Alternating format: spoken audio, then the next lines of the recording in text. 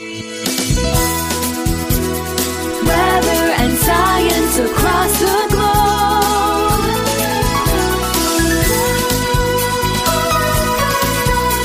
The Weather Jazz Podcast. 4, 3, 2, 1, 0. Ignition.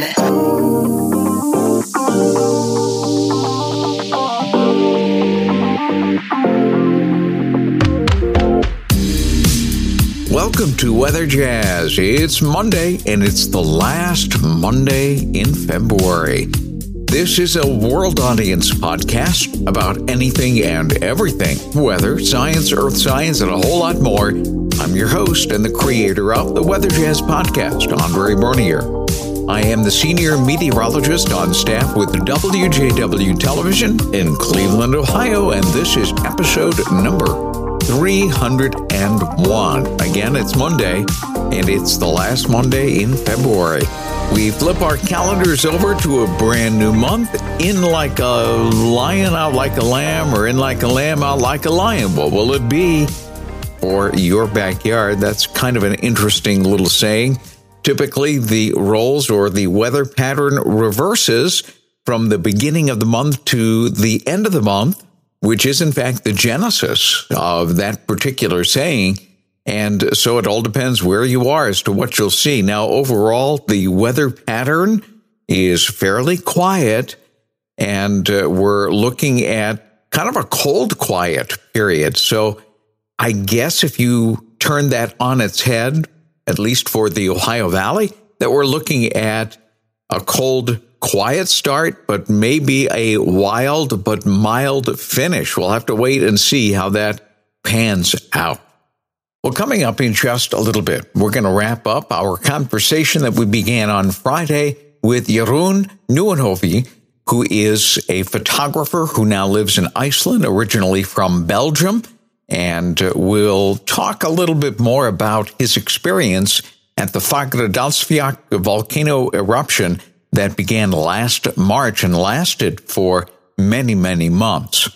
But before we do that, I wanted to take a quick time out here.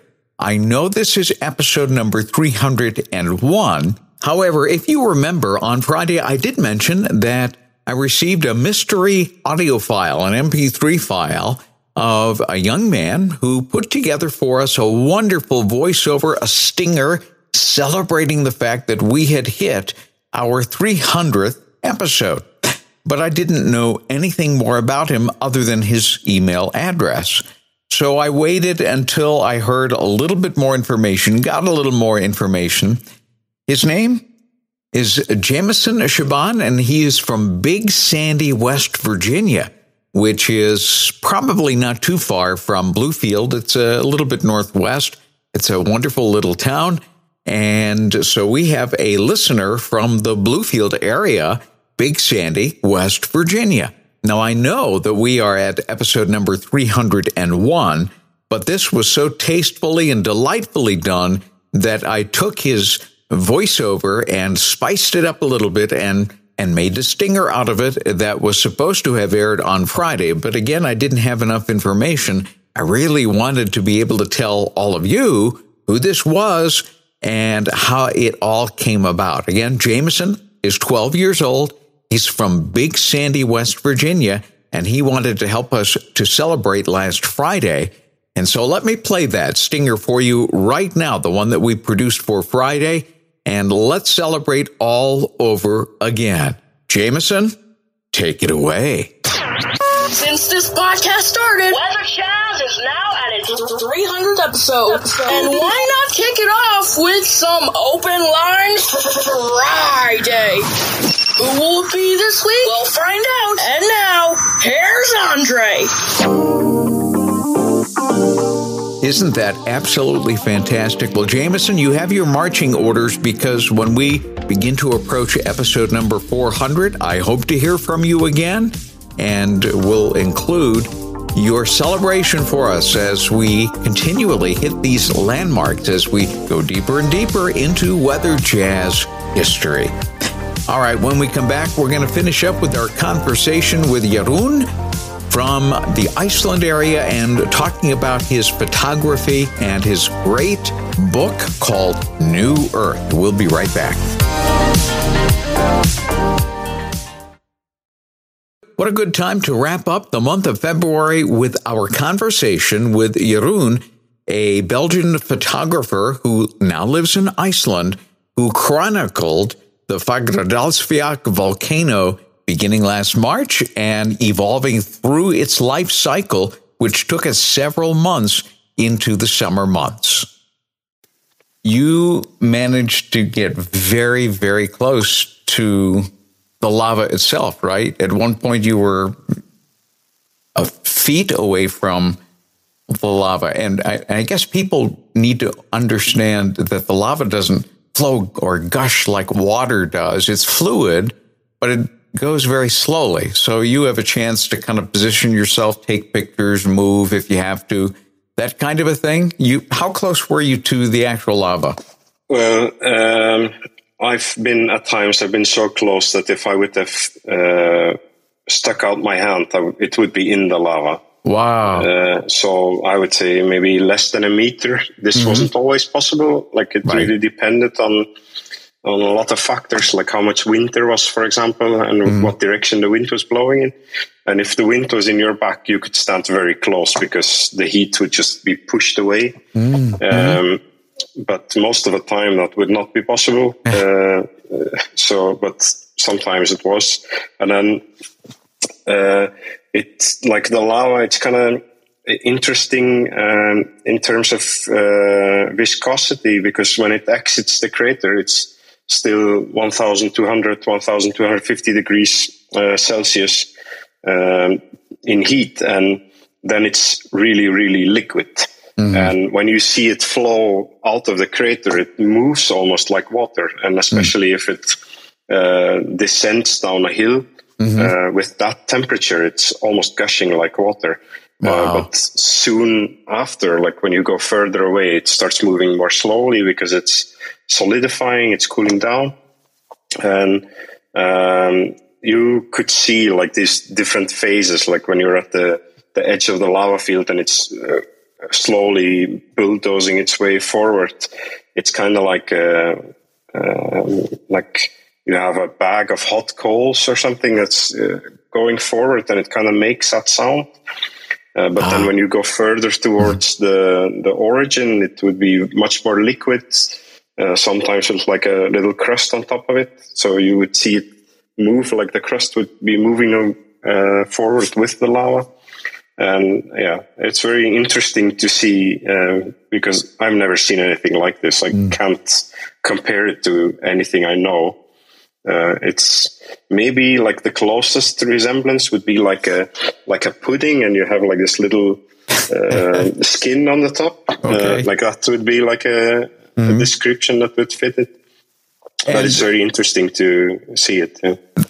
The sound that I heard from some of the feeds, and I think it came from the grapevine, the Reykjavik grapevine, they had a microphone very close to one of those places where you describe as the top of the pudding, the skin just kind of moving, and it sounded like glass, shards of glass breaking. Yeah, and that's kind of what it is. Wow. And that probably talks to the composition of the lava, which is a lot of silica, which would be one of the components of glass. So it makes sense that it would sound like glass breaking. Yeah, I find that it's like, to me it sounds most like a bag of coals that you, when you pour it into your barbecue, it also has this kind of glass-like sound. But yeah, there are a lot of different sounds because you have this sound specifically, but then when it is more liquid, it sounds a lot like the ocean. Oh, okay. To me, it sounds like the ocean that's like slamming into a cliffside, for example. Sounds a lot like that. Wow. And it's very interesting because before I went there, I had actually never heard lava. Like I had no idea what this sounded like. And you always imagine this very explosive sound because eruptions, volcanoes exploding. But that's not at all what it's like, not with this kind of eruption. It's very, resembles to me most water kind of. Well, I want to talk about your book, New Earth, in two respects. And my first question is, I noticed that with every photograph that was featured, and by the way, the reproduction, whoever did your printing really did a phenomenal job at capturing the nuances of your photos.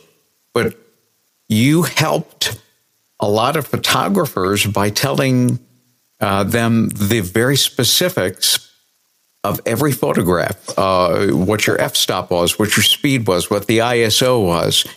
That was obviously intentional so that other photographers would benefit from all of the settings that you used here? Yeah, this is something before I did the book, was going back and forth on this a lot. I wasn't sure if this would be beneficial because I personally, I don't really see, for me personally, the benefit of seeing someone's settings doesn't really, it's not there. But I understand a lot of people find it very helpful because, especially with something like this, because it's a very unique thing. Like you're not just photographing a landscape, but you're photographing a landscape that's emitting light. And that's something that makes it very challenging. I bet. Yeah. Yeah. Because one of the photos I talk a lot about is the photo of the Northern Lights above the eruption. Right. And that's one that's especially difficult because you have this light source at the bottom, and then you have a much weaker light source in the sky, and it's very challenging to capture that. And that's why I decided to add settings.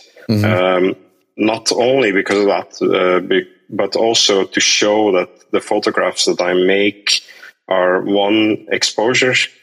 Like I did them all in the camera. I didn't blend any exposures together afterwards. For me, it's very important to do as much as I can in camera because I feel that's I don't like spending time behind the computer editing my photos. So the longer I can be in the field and trying to get my shots right is much more valuable to me. It was all of your shots were organic, fully organic. None of them were manipulated. No. Wow. That's something I don't like doing. Like to me, a good photograph makes, first of all, a good photograph is a good photograph because of a good story behind it. And when you digitally manipulate the photo or you add stuff to it, you don't have a story. You just have the story of you sitting behind the computer and making something up out of your imagination, which is also an art in itself, of course. But it's not, to me, it's not photography. Photography is being outside in the moment and capturing what you saw rather than capturing what you dreamt of seeing. And it's more than just a coffee table book of photographs of the eruption, because your writing style also, which is what I left you on the, in your website book review, and I will, by the way, provide a link for anybody listening to Weather Jazz or watching the video log. We will provide a link, weatherjazz.com. Both episodes, number 300 and 301. This will be a two-part series because certainly the content is going to be so rich that I see this as splitting up into two parts. So it's not only that coffee table book of photographs, but also you wrote the book in such a way that grabs the reader and pulls them into this whole journey. You wrote it in what I would consider a journal style book because every day was a little different, but you painted such a very definitive picture with every single day, what the nuances were, that you literally, it was like walking with you to the eruption site every time you went. Is that a style that's very comfortable for you, or is that something that developed because of the book? Yeah, I like, so I've never written a book before, but I have written many blogs on my own website before. And I find it's like what I referred to before is it's very important for people to appreciate the photo, but also appreciate the story behind the photo. And I find that these days, in these times of social media and people churning out content, like there's some kind of content factory, I think it's very important for people to understand how much effort goes into making these photographs and how important it is to understand why certain photographs are significant, instead of just looking at something and thinking, oh, wow, that's cool. Like I want people to kind of be in my position and understand what I went through to be able to capture this photograph. And I think that's why I decided to kind of paint the story of what it was like to be there. And additionally, I think when I started this book, I did a lot of research into other books about eruptions.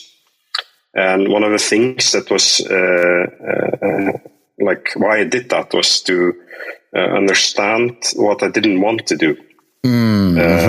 Like I wanted to find out what I didn't like, so I could do what I really liked. Very good. One of the things that I don't like about these eruption focused books is that they always talk about endlessly about the geology behind it. And of course, this is a very interesting topic, but I thought it would be much more interesting to tell a story about what it was like to be there and what it was like to stand next to it and see this evolve and what an impact it left on me as a person. And I thought that was something that I really wanted to do. I wanted to tell that story and not be the next in line for another geology book.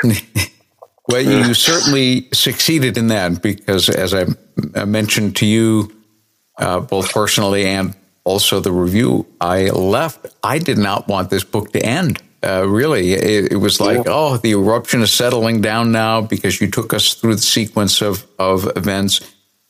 One more interesting aspect of your book is the fact that after you had pretty much exhausted all of your bucket list shots, then you went into a new mode, and that new mode was, what shots haven't I taken? What angle, what aspect of this eruption has not been captured on video, which I find fascinating. And really, I mean, you were exhaustive in the way that you snapped photographs. It wasn't your typical shots, which really with a book like this are needed, but you searched for unique ways to capture this eruption. Yeah, I thought that was, I thought it was important because, I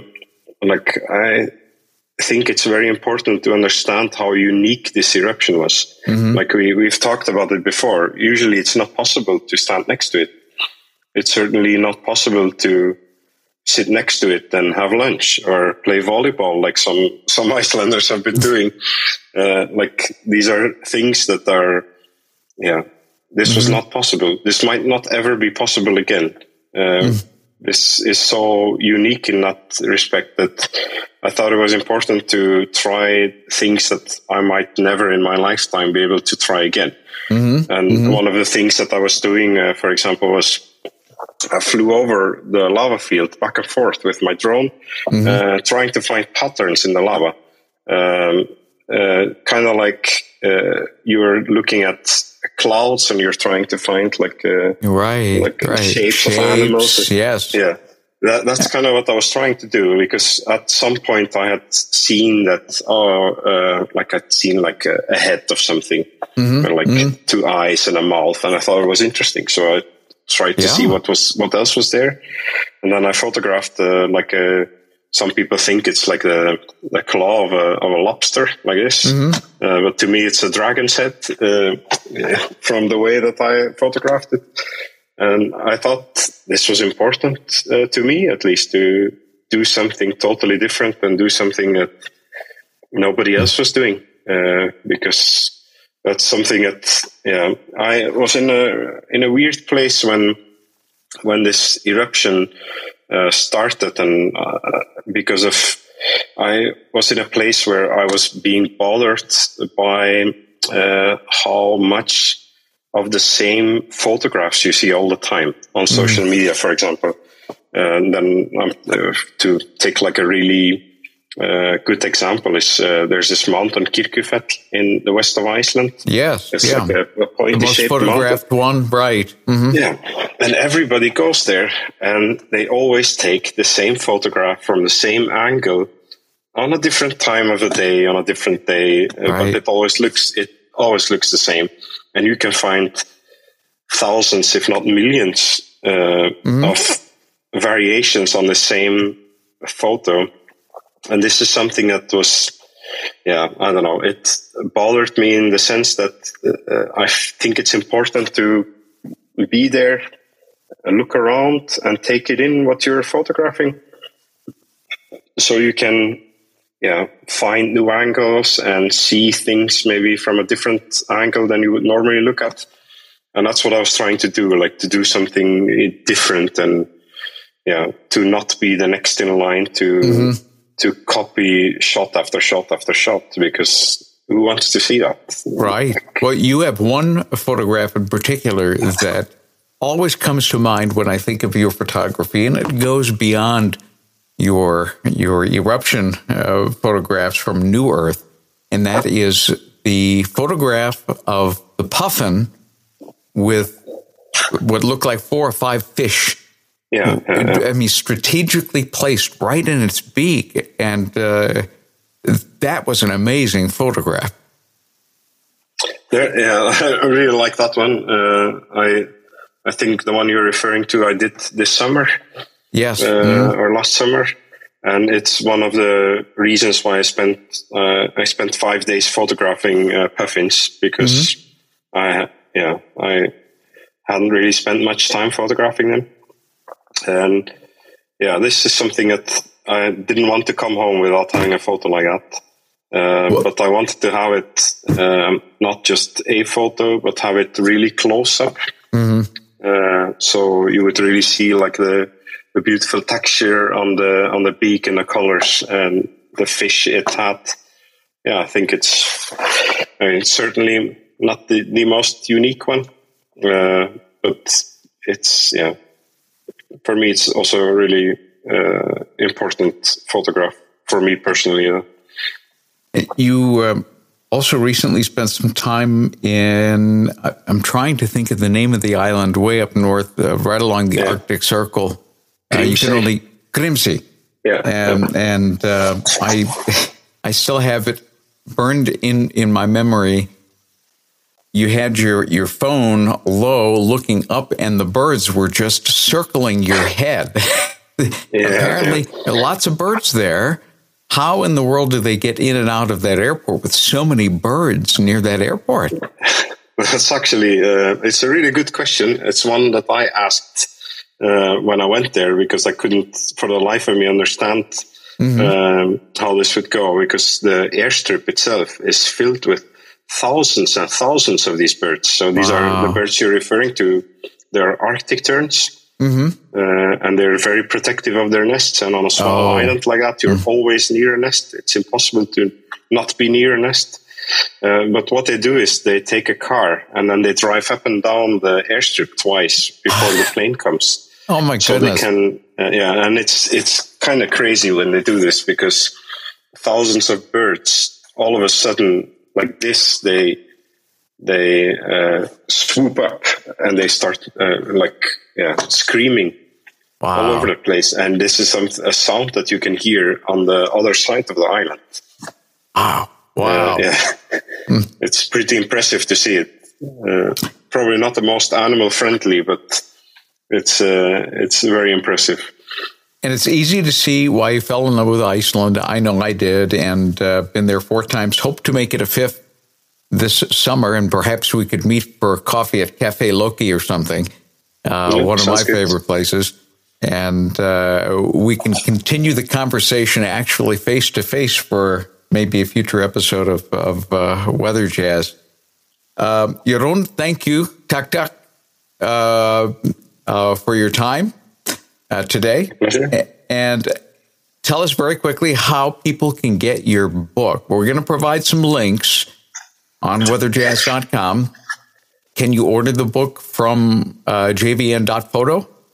Yeah, you can order it on my website by going to jvn.photo/New Earth. And then it's also available in bookstores here in Iceland, at the airport, and also on the web store of Reykjavik Grapevine. Yes, I noticed that. Yeah, I'm glad that they included your book in their package. So that's I'm also happy about that. Yeah, absolutely. What a delight! I look forward to maybe even this summer having the opportunity to meet you. But thank you so much for your photographs, what you do on Instagram. I'll provide a link on both episodes number 300 and 301 of your Instagram account so that people can follow your work. It's truly remarkable. Thank you for sharing your talent, your God-given talent with everyone. You've got a wonderful eye, and thanks for the book, too. I really appreciate you putting so much effort into sharing your experience. Thank you for having me. Thank you for your kind words.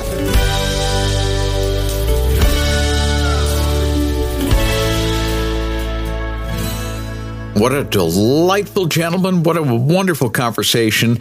And the book is truly outstanding. As I wrote in a review on his website, I did not want that book to end because it was so interesting, written in a truly phenomenal fashion that draws you in as the reader, almost as if you are hiking with him every time he went up there to snap some pictures of the Iceland erupting volcano, better known as Fagradalsfjall. And believe me, it took me a long time to be able to say that anywhere close to its correct pronunciation. So don't worry about it. Keep practicing, and it will come honest. Well, I hope you enjoyed today's episode. Remember that Science Wednesday is coming around, and we have been involved in taking a look at solar system objects. Now, the next one should have been Earth. We did Mercury 2 weeks ago. We did Venus last Wednesday. Well, Earth is next, but I want to hold Earth back for perhaps a special guest who can join me to help elaborate on some of the unique properties of Earth. So what I'm going to do on Wednesday, at least what I'm planning right now, is to move ahead to the next solar system object. That would be Mars. Will we find any Martians? What is going on that red planet known as Mars? We're going to find out. Please join us. We're going to have a lot of fun together. So we'll catch you on Wednesday right here on Weather Jazz. Weather and science across the globe.